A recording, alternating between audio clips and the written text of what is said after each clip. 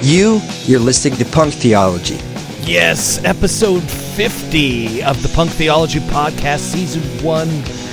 Loneliness is the topic today. Is it something self-imposed? Is lonely just this feeling? Does it overwhelm us? Is it depression? What is loneliness? That's the question. punktheology.org.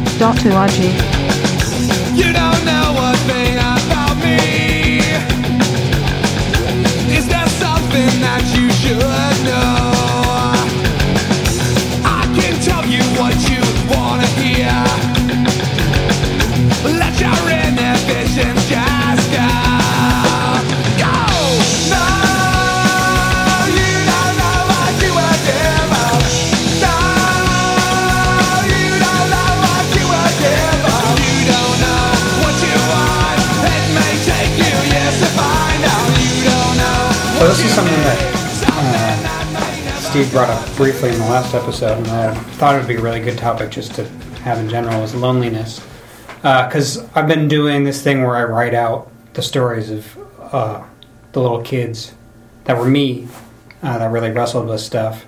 And I just this is the first time you're sharing this on the podcast. But I think so. At least I'm done with my first, whatever you want to call it, book or whatever. It's pretty short, but there's 10 of them.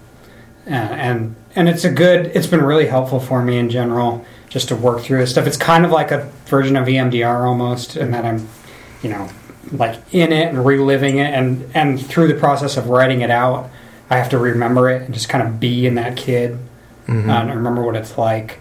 And just realizing, so I've reread these, probably a dozen times each now, the editing here and there and tweaking, but mostly just like reading through them and living in it. And the theme that goes through it is just this intense loneliness. And I was a lonely fucking kid. Really, and it got really bad between the ages of 10 and 15. And I just did not have friends that I connected with. And just this intense, like I really internalized that I was gross, right? That I was just a gross person that nobody wanted to be around.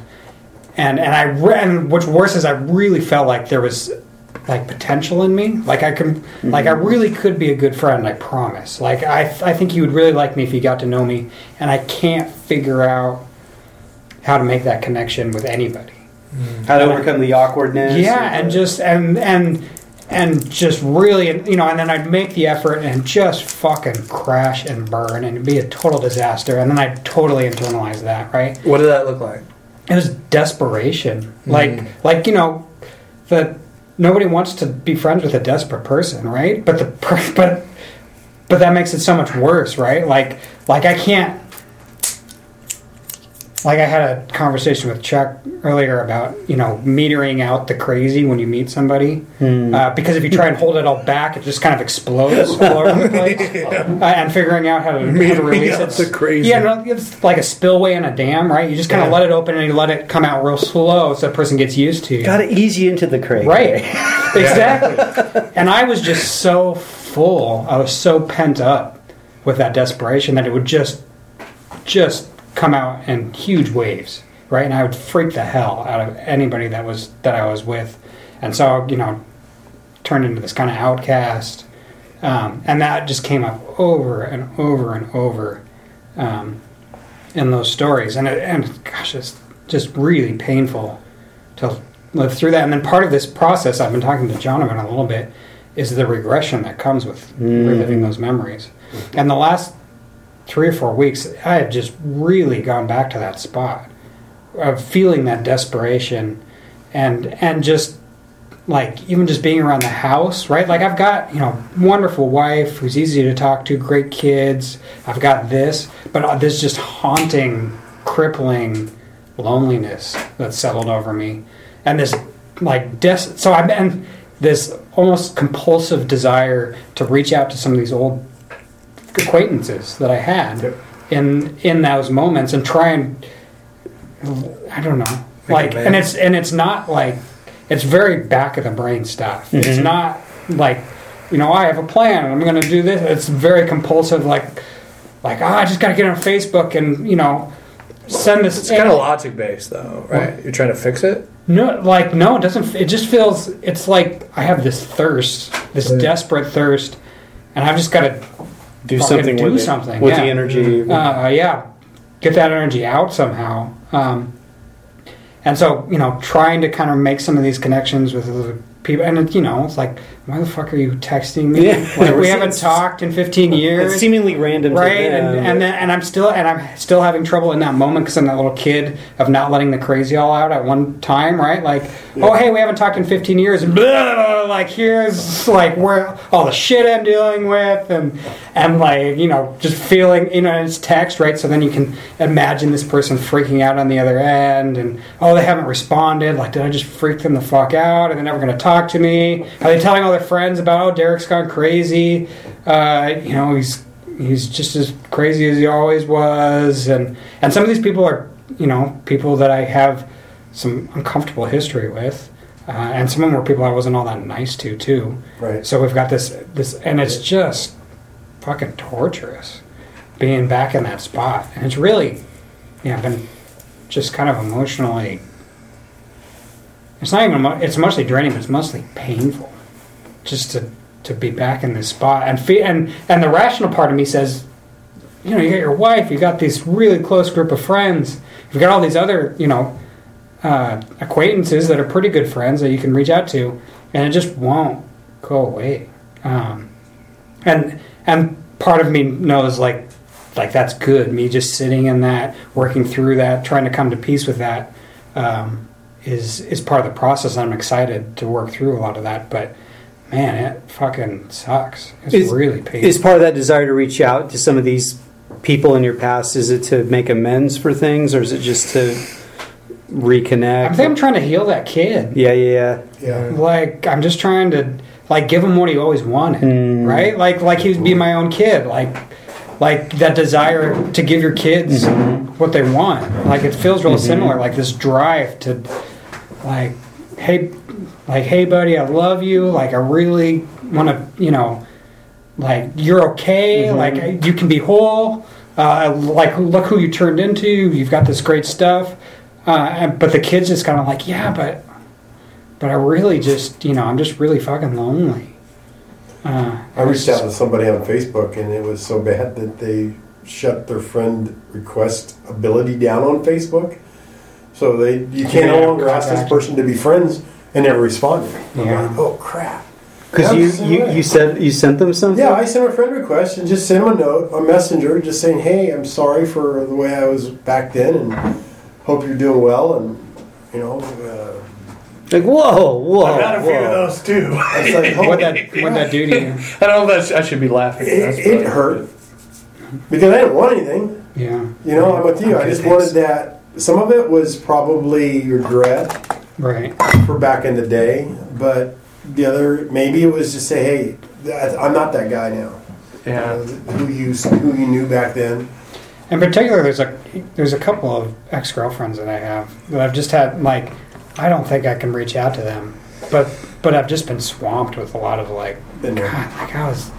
and that's the other part of this is so I wrote out these 10 children, and they're all in different positions where they felt abused and were abused to some capacity. And then the other part that I'm kind of dealing with after having gotten those out is dealing with the kids that were the abuser, and in some way that's so much harder. Because it's easy to love these kids that were abused. Right. It's really hard to love these kids that were little dickheads and broke relationships, and even that relationship is broken, and that relationship is justly broken because I fucked that up, and I don't blame you for not wanting to talk to me about this or have any contact with me again because and just that heaviness of I really want to fix this, so there's just not a good way to do that. Just really sitting in that. So you're reminding me of the 12 steps, actually, and going through the 12 steps. I was forced into recovery when I was 17, 18, I can't remember. I was forced into rehab by the state of Washington. And I was forced, which I don't know. Like, I have friends who are like, oh, it's no wonder you don't like the 12 steps so much. You are forced to do them. But there's something, too. I did go, when I was addicted to amphetamines, to a 12-step group because of what I learned in alcohol recovery as I open a beer. But there's this one, step 8, and it reminds me of what you're saying. Made a list of all the persons that had harmed, that I had harmed, and it became willing to make amends to them all. So, and part of what you're taught in a step 8 is that you're going to reach out, almost like, I don't know, Facebook, like, because I've done that too. Like, I've reached out to some folks on Facebook and they just didn't friend me or didn't respond, and some of it could be that they're not real active on Facebook. Like, we really don't know. Right. But the fact that you're making the effort to reach out and say, hey, I may have wronged you. I'm making amends here. I'm working to make amends here. Is there's something commendable about that, and it's cool that you're doing it as a person who wasn't addicted to heroin or stole someone's stereo or something like that. I stole from my mom to get high when I ran out of my connections with cocaine. I broke into people's houses, shit like that. I haven't made amends to them. I don't even know who they are. Did you make some amends though? But I did work to make amends, and there's something to that work of trying to make right what you've broken. That it's almost like your heart is doing that. And it's that, what we were talking about in the previous episode of, like, I can imagine this working, and I can imagine me getting to a place where I have a healed relationship with these people, but the reality of it is so much uglier than that. And what's the reality? That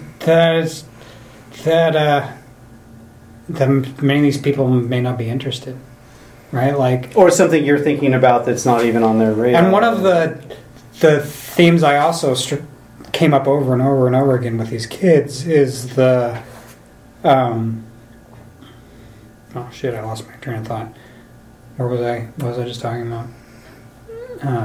Making amends. These people might be interested. Whether they're interested or not, yeah. Was this... shit. Sorry. I'm so thick into it that I... Making amends. The people might not be interested in reciprocating. What is that? Oh, yeah. Of the... shit, man. The people might not be interested in reciprocating or interested in restoring. What does that have to do with loneliness? For me, I think I'm too deep into it to make sense of it anymore. I would be less lonely because that would be restored, or that would be amended or forgiven. Or I'm back. I remember. Good. That's it. It was back. How do I make people like me? That was it. Like I know, I've got this engineer's brain, right? Like, give me a problem, I can fix it. Yeah. Right? And so much of the age between 10 and 15 was like, I can figure this out. There's got to be a handle somewhere. If I just find it and grab it, I can figure out how to make people like me. And so much futility in that. Oh, yeah. Like, I tried so fucking hard. And just the act of trying fucked it up worse, right? Yeah. Because people could sense that I was trying so hard to make this relationship work and make you like me. And I'm right back in there right now of, like, how do I make these people like me again, right? Going back and reverting. Right. Yeah. Like, and just coming up against you can't. You can't make these people like you. But it doesn't make the desire go away. It doesn't make that real strong longing to make this work like I have in my head and to reestablish that relationship and turn it into something healthy. And I want it so bad right now because, again, I'm connected with that kid that wanted it so bad. And then just frustrated because I'm 35 years old and I'm in the same fucking place. Like I should be able to figure this out by now, right? But it's just as futile now. as it was being that little 12-year-old stuck in his room. Well, that's what trauma is, though. Is you get lost, it gets stuck in time somewhere. I get stuck in. Don't beat yourself up for it. I'm not beating myself up. I'm just communicating the struggle. Gotcha. And in a recovery group, you know what we would say? We would say, you're awesome for even doing it. Because a step 8, that's the funny thing about step studies, is you go up to step 4, and usually people are out. Right. Step 4 is you make I'm not looking at the list this time, so I'm going by memory. A step 4 is you make a list of all of your shit. You make a list of your shit, and you struggle to heal that or correct it or even just something. Sit in it? Or even just sit in it, yeah. Just to make the list is the exercise, right?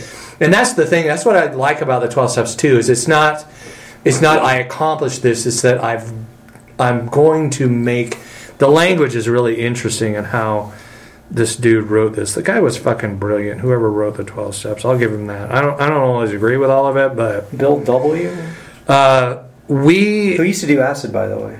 Oh, he did fucking lots of shit. He was mainly an alcoholic. Admitted to God. The language is it's all past tense. I made a list of all the persons I had harmed and became willing. That language is awesome too. I became willing to make amends to them all. And just the fact that you would be willing to do that is awesome. Like that's part of your heart. That's a beautiful part of your heart. And that's another part of us humans. Like, we're less likely to give ourselves credit for the good shit we do. Right. We always tend to look at the bad shit we do and shit on ourselves for it. So as your friend, and more than a guy in a 12-step group that I don't fucking know, I just want to say that that's awesome that you've done that. And the fact that you're not addicted to some substance and you're doing it and struggling with it even shows more about your character and your heart. Because you're a guy who really desires that. Now, its attachment to loneliness is something else, because attachment theory is really interested in psychology today. Like, attachment theory is what they're really starting to go after with addiction, especially, and with anxiety or depression, because what we're attached to tends to make us feel a certain way, you know. I think that I don't really identify with models of recovery. That's just not the world I'm in or was ever in. But I don't know. It seems like over the past decade, even past couple of years, even on occasion, not often, but I've gotten a handful of I got an email a couple years ago, some IMs, Facebook, whatever, where people would just randomly, hey, I was thinking about you, someone I haven't talked to in years, but you had influence in my life at this time or over this time. And it's just so sweet, right, usually, to just hear from somebody that I've maybe, forgotten about or moved on from, or they moved on from me or whatever, but just, hey, I was thinking about you and X or this memory, or you really influenced me here, and I just wanted you to know that. And that's so humbling and so sweet. I mean, I can't imagine, and I don't know the people that you ran with. You were in North Idaho, by the way, but just on that very human level, I can't imagine that anything would be met with any sort of who the fuck are you? Fuck off! I can't imagine that. I could be wrong, but that's hard for me to imagine.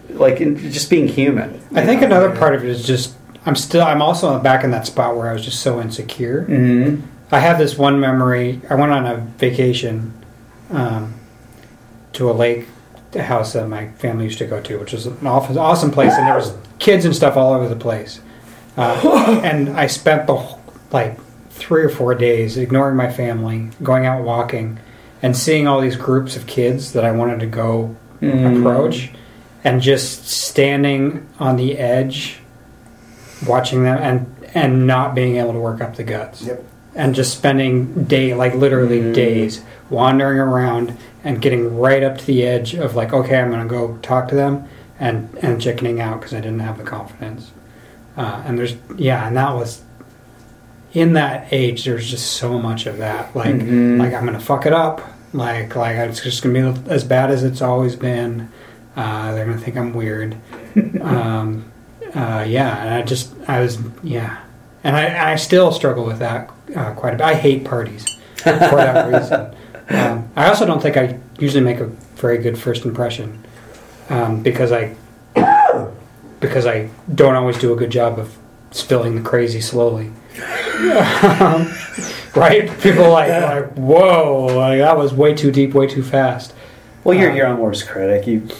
I am, and that's the other thing. Like, I really attach to my failures socially. Like, I mess something up socially, and I will go beat myself up for it for the next week, and then periodically over the next couple of weeks come back and beat myself up over it again. Like, I just get so focused on, boy, you fucked that up. Let's just sit and beat myself up for it for a really long time. When I first met you, you brought a dude to Leo and I's group who was addicted to meth and porn. But mostly meth. Like, we were more concerned about the meth. Right. And my first impression of you was here's a dude who's probably not going to fit into this group of addicts, but you struck me as someone who really gave a shit about people. And that really struck me as, like, this guy's pretty cool. Because here he is. This has got to be an uncomfortable situation for him. And I could tell, like, I could feel that you were kind of uncomfortable in the group, you know, as kind of an outsider. Because this guy was in your community group, right? And, but yeah, that's what you struck me as someone with compassion and someone who cared about people. And that's why you were there. And so I just wanted to tell you that. Thanks. That was the first time I ever met you. Yeah. I've always really connected best with people in some version of a recovery group. Right? Like, because nobody's faking. There's no pretense. There's no rules. Right? Like all these people at some level are, like, they want to get back into society, right? That's why they're there. Yeah. So and they're willing to go really deep, really fast, which is my default. It's just to go way too deep, way too fast, which usually scares most people off, but doesn't scare anybody off in a recovery group. Because a lot of them are, if they haven't gone really deep, really fast, they're up against the wall trying to get themselves to go really deep, really fast. You know what they say? Pass. Yeah, right. That's what you're kind of taught to do. Yeah. Is just say pass. And I've never been a pass guy. I will tell you all the shit that's bugging me right now. Yeah. But yeah, so it's been, and in particular, one of the kids I wrote about. So all my kids die at the end of the story, because, and it comes off, if you don't have any context, it comes off really dark. That I'm killing all these kids. But I wrote an introduction that helps people, if they ever read it, get some context for it. And the context is that, you know, these are all kids that were me, that are me, and they're kind of dead because they're not me anymore. Right. Like they're who they were, what they were struggling with, what they were thinking, who they were in that moment. I don't necessarily have a ton in common with them anymore. And time's kind of killed them, and they're kind of frozen in time. But at the same time, I called these kids the ghosts of dead children, because they're kind of ghosts, because they're still there, and they're still crying out for help, and they're still stuck in this moment of trauma. And so this one kid that I wrote is the only suicide that I have in the story, who goes home and kills himself. And the one that was, and the feeling that was strongest in that story was the insecurity that I had. And after I wrote it, I had a full week of just crippling insecurity. Like I just had to tell Misha, like, I'm incredibly insecure right now. Like, I just need you to, you know, like, cuddle, like, tell me, like, can you just, I know this is, you know, can you just tell me you love me like 8 times, right? And that rip the scab off that, right? Yeah, and there's definitely still a lot of that left in me. It's not nearly as bad as it was. I'm not crippled. Like I was crippled. Like I was having trouble getting through work because it was so bad. But there's still a lot of that left over too, of just like and it doesn't make any logical sense. There's no reason behind it. No, it's just this kid waking up this kid that's been asleep in the back of my head for a long time, that's just screaming like, I'm still fucking a mess. I'm still so insecure, and I can't, and I just want to fucking kill myself because this is meaningless, and I don't have any fucking direction, and nobody's ever gonna like me. Did you have suicidal thoughts when you were a kid at that time? I didn't. Well, I had that. Like, I didn't actually, like, plan it out or, like, obsess over it. Right. But I remember in that moment feeling like, I just want to fucking kill myself. Like, in the thing that triggered it. Of, like, this is so fucking painful. And I'm so gross. And nobody's ever going to like me. You really went back there. Right, yeah. And, and that's still... So I'm still working. Did you do EMDR stuff with that kind of shit? Oh yeah, big time. But so, and here's and I kind of my first the first, let's see, what, I'm 7 months in or so, and of the 7 months, there's probably like 4 weeks I didn't go. So let's just use round numbers, say 6 months. Mm-hmm. I would say 3 to 4 months of it was on loving and making peace with childhood versions of myself. Right. Like parts of myself as a kid that I hated. And, like learning to, like Derek's describing, and what a lot of therapy is, I think, is you're learning how to reparent. You're reparenting yourself is a lot of what it is. And, that came back big time. But what he's describing, and I can relate to it some, is when you go back into those memories, those feelings come up and you start to feel them in the here and now. So you start to feel insecure or awkward, or for me it was a lot of self-loathing. Derek's kind of describing that too. Yeah. He's describing it differently than I experienced it. My story's different maybe, but just self-loathing. And for me it was like... I had one process where, working on some insecurity issues and those questions of love and am I worthy of love and all this stuff is like, okay, so when's the first time like you didn't feel good enough or something? And I came to this memory of being at a public pool when I was 11 and this kid like teasing me for being fat, like really just like horrible. And I remember going off the diving board as he was teasing me, and I remember hitting the water, just like what I felt like inside as I hit the water. It's just like I just kind of curled up in a fetal position, like, oh, that hurts. Not the water hurts, but this cruel kid hurts. And it took several weeks to work through that process in EMDR. Of just that painful memory of, it's pretty common childhood stuff. I'm not belittling it. What did you do with it as a kid? I mean, as a kid who, in the moment, when the kid's making fun of you... I felt shame, embarrassment, just held it in. I mean, How did that get acted out? Well, that's the thing is, like, I held on to it. Right. I just internalized it and held on to it.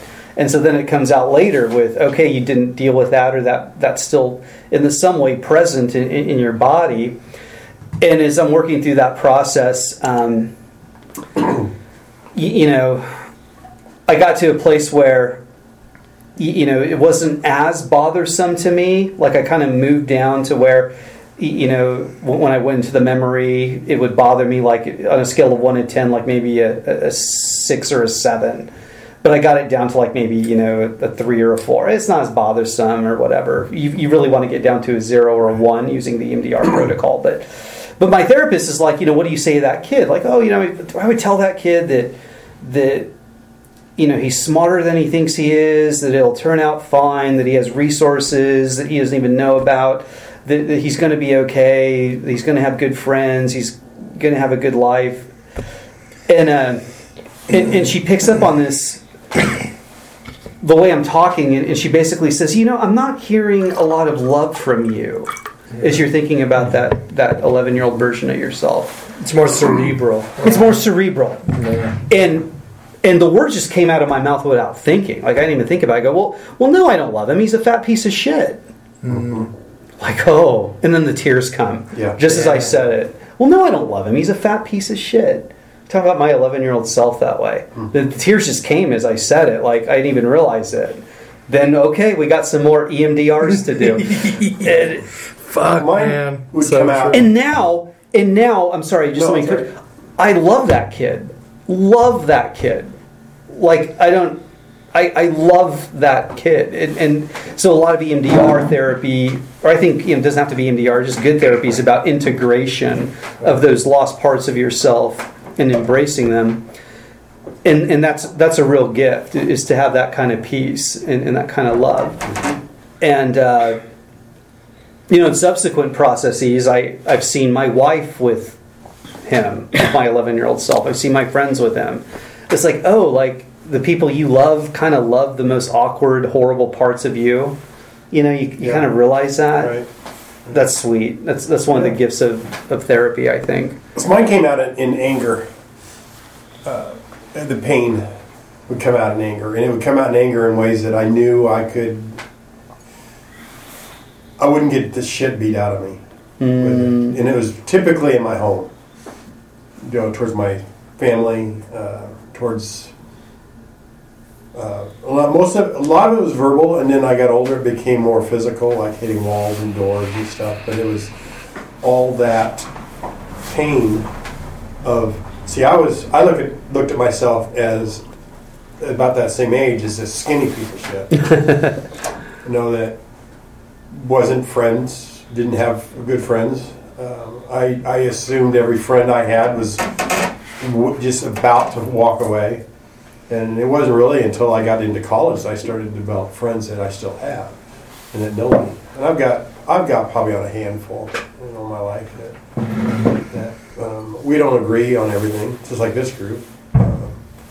But it allows me to be real and to know that I can come undressed, so to speak, like Russ would say about a home group. He goes, "They don't make you naked. I'll get naked in there." They want to see naked. I'll completely open myself up.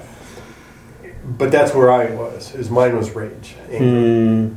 And it's interesting because as I've become more aware of that and accepting who that kid was and realizing that I am worth something, I'm becoming less and less afraid to try. This moving into the sales job, I'm feeling different emotions with that because it's something new, and that fear of failing, failure, is and the playing. New, yeah. And it's interesting because I've had feedback from 4 or 5 just random customers said, "Oh, of course you're going to be in sales. You're awesome," because I can go in and have a personality with these people. But that's where mine came out. That's why I was asking you, how did that manifest itself as that I got you. Kid? Yeah. Because mine was anger. That if I failed at something, Little League, if I struck out, oh God.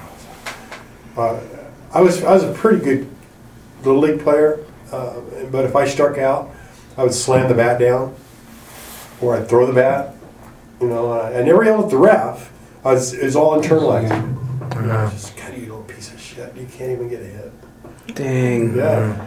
And the first 30 years of my marriage, my life experience that, because I still didn't feel good, for 30 years. And it wasn't until about the last 10 years that I've started to feel that I have value and worth. And I think that's kind of what I went back to that one friend was trying to reestablish that, is say, hey, I'm okay.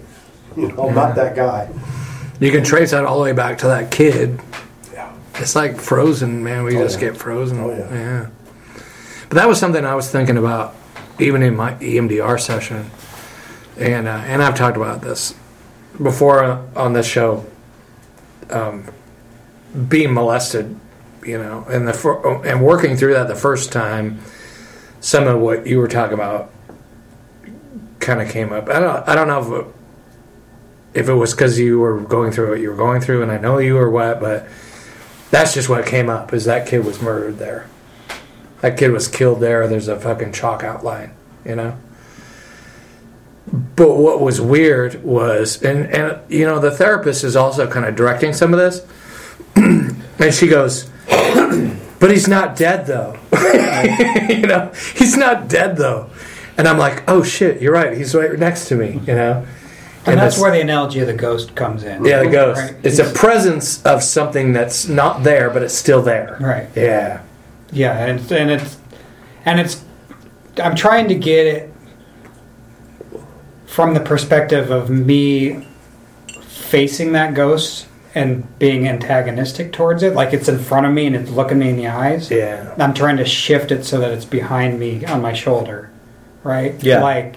Like he's part of me now. He's looking at life with me. Yeah. He's there. He's talking to me. He's part of who I am. We're gonna live life facing forward, both looking in the same direction and moving forward in that, instead of him just being constantly in front of me, looking at me in my eyes, so that every time I experience something, he's fighting against me in that moment. So just trying to get that to flip. It's that integration piece. That's integration. Yeah, it's integration soul piece. integration. Yeah. That's huge, man. That's huge. Which has come up, because huge. that is the biggest. I've had a number of people, my sister in particular, raise concern about the dead analogy, and I say, well, dead but a ghost. Like they're not. I'm not trying to fucking bury this kid and get him to go away. Right, I'm not even trying to. Or part of you already did. Part of you did bury him and fucking and that's the problem. Shovel, put the So now I'm digging him back up, right? And or the ghost is just like walking around haunting you, and you're cognizant of it. You're or I said he was conscious. dead, and he's just been buried in a box for 20 years, knocking on the box. I laugh, but it's so true. Yeah, I laugh because it's true. Well, it's. I've explained my stories to a couple of people, and I always start giggling when I start to explain it to them because it's so fucking dark. It's like dark comedy. Yeah, me trying to explain this to you is funny to me because it's so like the first 2 or 3 minutes of me explaining to this, you're gonna freak the fuck out and think like, what the fuck are you doing? Right? Yeah. Which is what I've had a couple people read these stories now, and that's kind of what, like the first 3 or 4, they're like, what the fuck? Like, do we need to commit this guy? But that's the element of comedy and tragedy, right? And right. philosophy. I don't know if you guys study philosophy or anything like yes, that. I do. You do. Or I have. No, but yeah, that's the comedy and tragedy. Like if you were tragic about it, then it's more to concern. Right. Like it's almost more concerning if you're not laughing about it, because then you're like super serious, right? Then you're going all Yeah, I've always thought dark things were super funny. Yeah, I have a dark sense of humor too. Yeah, me too. The guy you have to worry about is the guy that's not writing it out and talking about. Right. That's the guy you have to worry about. I love that in the anger management. Right, it's not the guy who's yelling at the cashier in the line at the Walmart that she didn't check out his groceries right. It's the guy behind him who's not saying anything and has a shotgun under his overcoat. Fucking fuming. Yeah, it's that guy you need to worry about. Yeah. I thought of that scene in Billy Madison, the Steve Buscemi character that he bullied, and he calls him up to apologize. And he's got a kill list. Yeah, he has a kill list, and he crosses the name Billy Madison off the kill list. Like, oh yeah, man, thanks for calling. No big deal. Thanks. And he crosses off Billy Madison off his kill list, and then he puts on some red lipstick and sits on the couch. Some Steve Buscemi, man. Oh gosh. Oh man. So how are you right now, though? Is this still? Are you still? It feels good. It always it's incredibly cathartic to just. Like, the more I talk about it, the more I get it out, the more it feels like that kid is turning. Sure, yeah, absolutely. So, and part of me tends to get a little obsessive about that. Like I just want everybody in the world to read this. So it can turn. Right? And just, like, if I get this out there, it'll help me turn this kid around. Mm-hmm. Getting other people's perspectives on it. Talking about it helps a lot. It feels good to. You still feeling that loneliness? Though, is still fairly palpable. Yeah, it feels good talking about it though. But it's eased some over the months or over the couple weeks. Yeah, and it flares back up and then recedes and it's definitely something I'm going to have to. Part of the reason for me writing this out is so that I could go to a therapist and be like, well, here's 10. Read these. I've moved them right this far. I've got them. Yeah, I've got the momentum behind them. Let's do these 10. I've got, a couple dozen others. But well, I'm glad you said that because that would be my question also is not doing self-therapy. No, yeah. The idea is that, like, I'm not done, right? Like, this is like John uses the number analogy, right? So these were at 10s, and I may have moved them to 6s or 7s, and the goal is to get them to a 2. But I'm going to need help.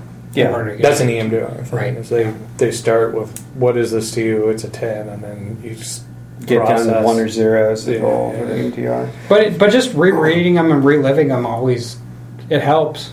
Like you've had some family around the past couple of weeks. You share these with your family? I haven't yet. I'm trying to figure out. Well, so I have shared them with all my siblings. Okay. And my sister in particular is engaged with them, and she's a therapist. So part of her, we had this great conversation the other day, and she's like, I read these as a sister, and I read these as a therapist, and those two are very much in conflict, like trying to figure out what to say to you.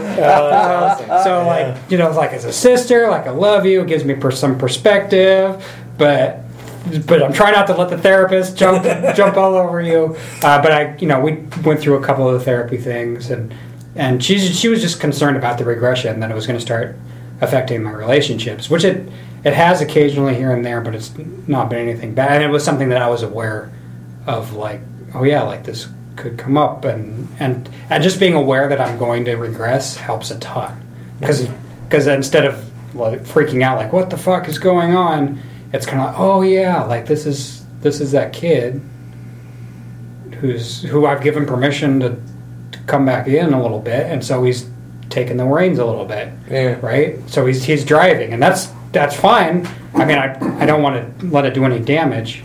But at the same time, like, yeah, you know, you can drive things a little bit, and I'll just sit here with you, and we'll work this shit out. And if he does the damage, that's okay. Especially with coworkers, that's what coworkers do.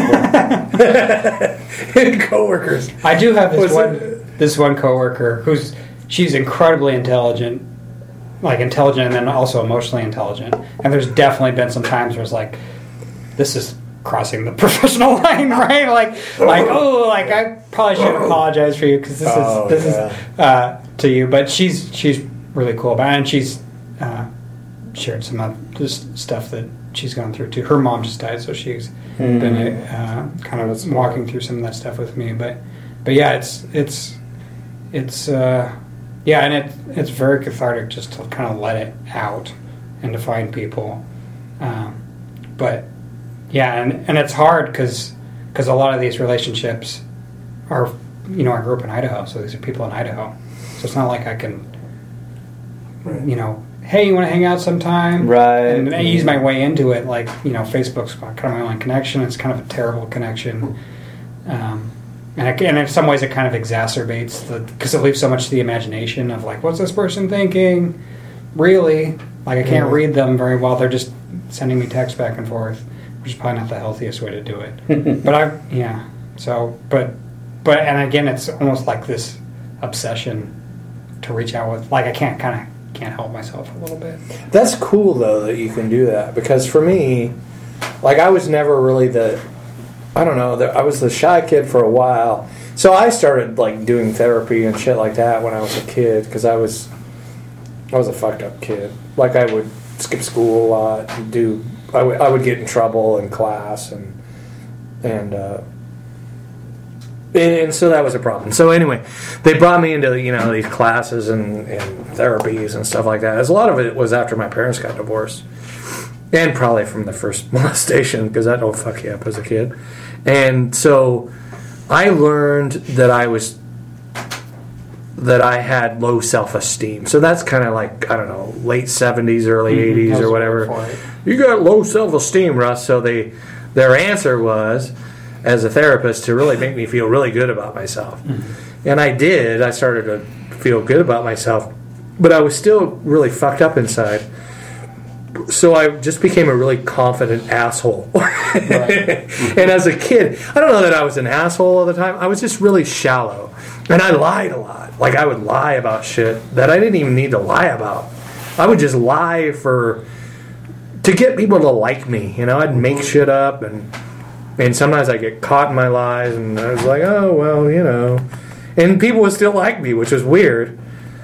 But I got good at making friends and getting people to like me, but they didn't know me. Right. And so I was the guy. Like I told my daughter, because she went through this kind of phase where she was checking out all the, Myers-Briggs and stuff like that, and extrovert, introvert. And she's like, well, all the social stuff is easy for you, Dad, because you're an extrovert. And I said, well, I'm an extroverted introvert. And she's like, well, what the fuck is that? I said, I can get people to like me, but I don't want to get close to you. Right. Like, don't fucking ask me personal questions about myself. Just keep it about 2 inches deep, and I'm cool with you. And I can be the party guy. I can walk into a room. I can hold court. I heard one guy say that on a radio show. He said, the reason I have this show, he was Tom Likas. I don't know if you. Oh yeah, yeah. I listen to him all the time. Yeah, what I liked about him is he was kind of an asshole, but he was transparent and vulnerable in a way that was kind of really cool. And he would say things like, Likas when a woman was kind of fucked up. Like he was abusive towards women just relationally, and I picked up on some of that. But one of the things that he said that really struck me was he would go into some of that levels between I can hold court, right? Like I do this radio show because I can hold court. Like no one knows all the shit and steam and fucking garbage that's going on in my heart. But up here, I can smile and wave and people like me. And I got good at that too. It's part of why I started dealing drugs, and part of it was the schools I was going to and just being a kid who couldn't fucking read right and study right or do his homework right. But I could do relationships on a business kind of level really well, and drug dealers liked me, like old drug dealers, My first car I bought from a coke dealer who lived just a few blocks from here in the 80s, and so I entered that world because it made sense that I could hold court, But at the same time, like you're saying with your kids, they were just down there, and every time they'd rise up, I'd push them down. It's funny that you bring that up because I took it a different direction than you did. But the last kid that I wrote, I don't know if you guys have read it yet, is the 10th kid, and his name is. I named all these kids. Right. His name is Dylan, and Dylan Klebold. And he, when I was 16, The Matrix came out, and then Columbine happened. And I loved The Matrix, and I really connected with the whole trench coat thing. So I decided I was going to start wearing trench coats, and then Columbine happened. And I'd already made the decision to start wearing trench coats. So I started wearing trench coats to school, and it freaked the fuck out of people. And all of a sudden, something shifted. And I realized, before I had just been this gross, nerdy kid, but now I was fucking scary. And scary had a huge amount of power to it. That all of a sudden, I was this kid that had no power whatsoever, and was just at the whim of all these other people, like, please like me, please like me, please like me. And then I leaned into this identity of, fuck you, I might kill you. Right? And that totally shifted stuff. It didn't deepen the relationship, but all of a sudden I didn't have to fucking die every time something bad happened. And so I started wearing trench coats. I wore all black. I had black fingernail polish. I would wear handcuffs as a belt. I had 3 pairs of handcuffs, and I would put them through my belt loops, which was awesome because I would wear them to school. And handcuffs are not a weapon, but they're pretty fucking close to a weapon, right? Yeah. Like they're as close to a weapon as you can get without them actually being a weapon. That's right. And the admin didn't know what to do with that. Like there wasn't a rule. And I was a good student, and my teachers liked me, and I got along well with my teachers, so they just let it go. You're the goth kid. It was more than goth. I wasn't really goth. I wasn't into like the music or the scene. I might bring a shotgun and kill all of you. It was empowering. I might. Yeah. And I wouldn't have. Right. Like there was nothing in me that actually wanted to. But don't fuck with me. Yeah. And then all of a sudden everybody's relationships with me changed because there's there was an attraction to that all of a sudden. Yeah. Like it went from like gross desperation to like mysterious and edgy. Yeah. Like first of all, fuck the man, right? Which is always attractive to all high school students. Yeah. Because I'm getting away with this. Yeah. Because I look like a fucking terrorist, and the principal, would just walk by me in the hallways, and I just kind of stare him down, right? Like fucking do something. What are you gonna do? Right. Or were you still lonely in the midst of that? Oh, super lonely, but it was so much better. Yeah. It was such a better type of loneliness. Right, I get it that. was a powerful loneliness. I would have always felt this is working, but it's about ready to fall apart. And it was never see it again. Okay, I'm gonna be lonely one way or another. Right. This is way better. Yeah. This is lonely on my terms. Might as well be lonely and powerful. Yeah. This is lonely Yeah. because fuck you. This is not lonely because I need you. And the crazy thing is, the more I talk to guys, about 99.9% of them are lonely. Yeah. Because they're lonely in the sense that they feel that they can't be known. Yeah. And they feel like their struggles are alone, that they alone are struggling. Well, they probably all have that kid. Yeah. And at some point they figured out being scary, masculine, over the top, aggressive is better than being that vulnerable little kid. Yeah. And it makes the ability to be connected with people way harder. And then they adopt that, and then it solidifies, right? It turns into concrete, Right. and then they can't get out of it ever, Right. because Well, that's just the way I live life. The kid that made fun of John as he's jumping off the diving board, and the kids that would make fun of me, I look back at those kids now with empathy, Right. because I'm understanding more what they were doing. We're trying to do that. Right. They have their own Yeah, everyone issues does. and pain. Sure. And what my heart is that I will come alongside guys, and I'll only put up with bullshit for a minute. If you don't want to be real, don't pull out your Sunday school theology on me. I don't want to hear it. I want to know what you're really feeling. And then it's interesting though, because as you talk and that stuff gets out in the light, it loses the power. That fear. When you talk about being afraid, that fear dissipates when it's out there. When you put it out on the table. And I think that's part of Well, we create systems. We were talking about that, the previous episode, where churches are like this. So you feel like you have to pretend. Yes. Yep. You feel like you have to pretend, and that only exacerbates the loneliness. Yeah, it does. So that's hard. And it inflates the ego, because the ego is the thing that's holy or whatever is accepted, or even like the trench coat thing. It's like that's the ego thing, right? Like, and that gets me accepted. So, like you were saying, the concreteness of it. I finally came is up an with ego. a persona that other people like. Yeah. Right. Like it's not me, but my persona previously was me, and people didn't like it. Yeah. So okay, I'll create something that is the new me, and hey, people like it, or at least are kind of interested by it. So I'll just lean into that. But then the persona takes over. And then somebody gives you that narrative. So for me, there was a guy that kind of gave me my narrative. So when I was right before I'd quit high school, I started dealing drugs, and then some of the popular kids are like, "Oh, Russ knows where to get coke or something," right? And I had fucking long hair at the time, and I just looked total stoner guy. And there was the stoners and the jocks, and the stoners picked on the jocks. But then if you had some kind of status, if you brought coke to school and showed some other kids that you had coke, you had a different social status. So then the jocks would come to me and are like, "Hey, guess what?" And sometimes I had the power, kind of like you with the trench coat, to go, "Yeah, fuck you." right. Like, my friends aren't gonna they'll fucking kill you, man. Get the fuck away from me. Right. And it wasn't too long after that I just quit high school. And that wasn't healthy. And then I met a guy who was a kind of religious, going back to our previous episode on religion. He had this religious kind of attitude towards getting high. And he said, Russ, and he sort of gave a meaning and a purpose to my drug dealing. He's like, there's a lot of pain in this world, and guys like you and I, you know what we do? We help alleviate some of that pain.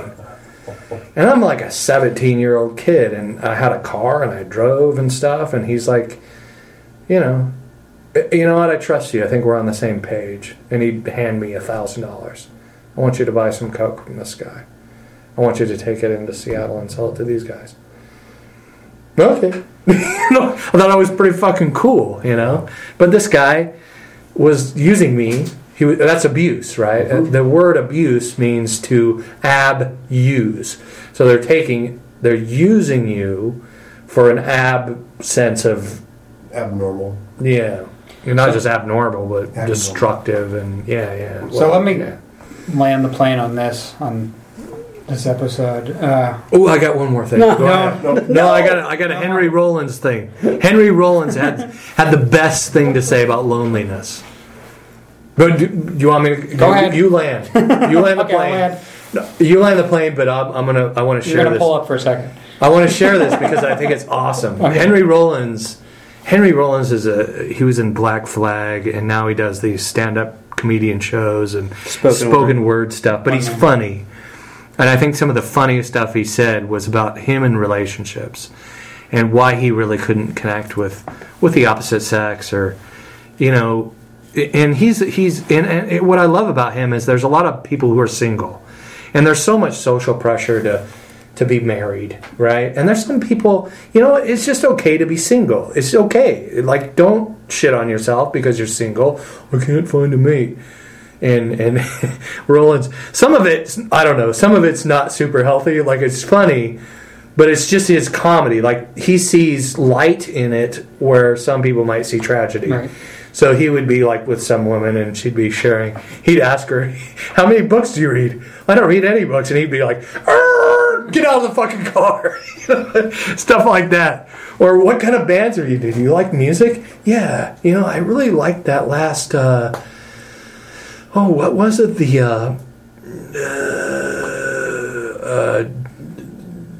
Whoever the popular Katy Perry or something like that. Celine Dion, the Jonas Brothers. I'm into that last Jonas Brothers album, and he'd like pull over. But he said that there's something to being a single guy and going home to your apartment, and all there is behind that door is you, and you get to decide. And he says, I have a record collection, and sometimes the only thing that keeps me from feeling loneliness creep in is I put on a really good album, and I'll listen to that whole album, and then I'll just go to bed. And then the next day, I'll do it again. And I thought that was really beautiful, the way that he understands being just a single man in his 60s now, right?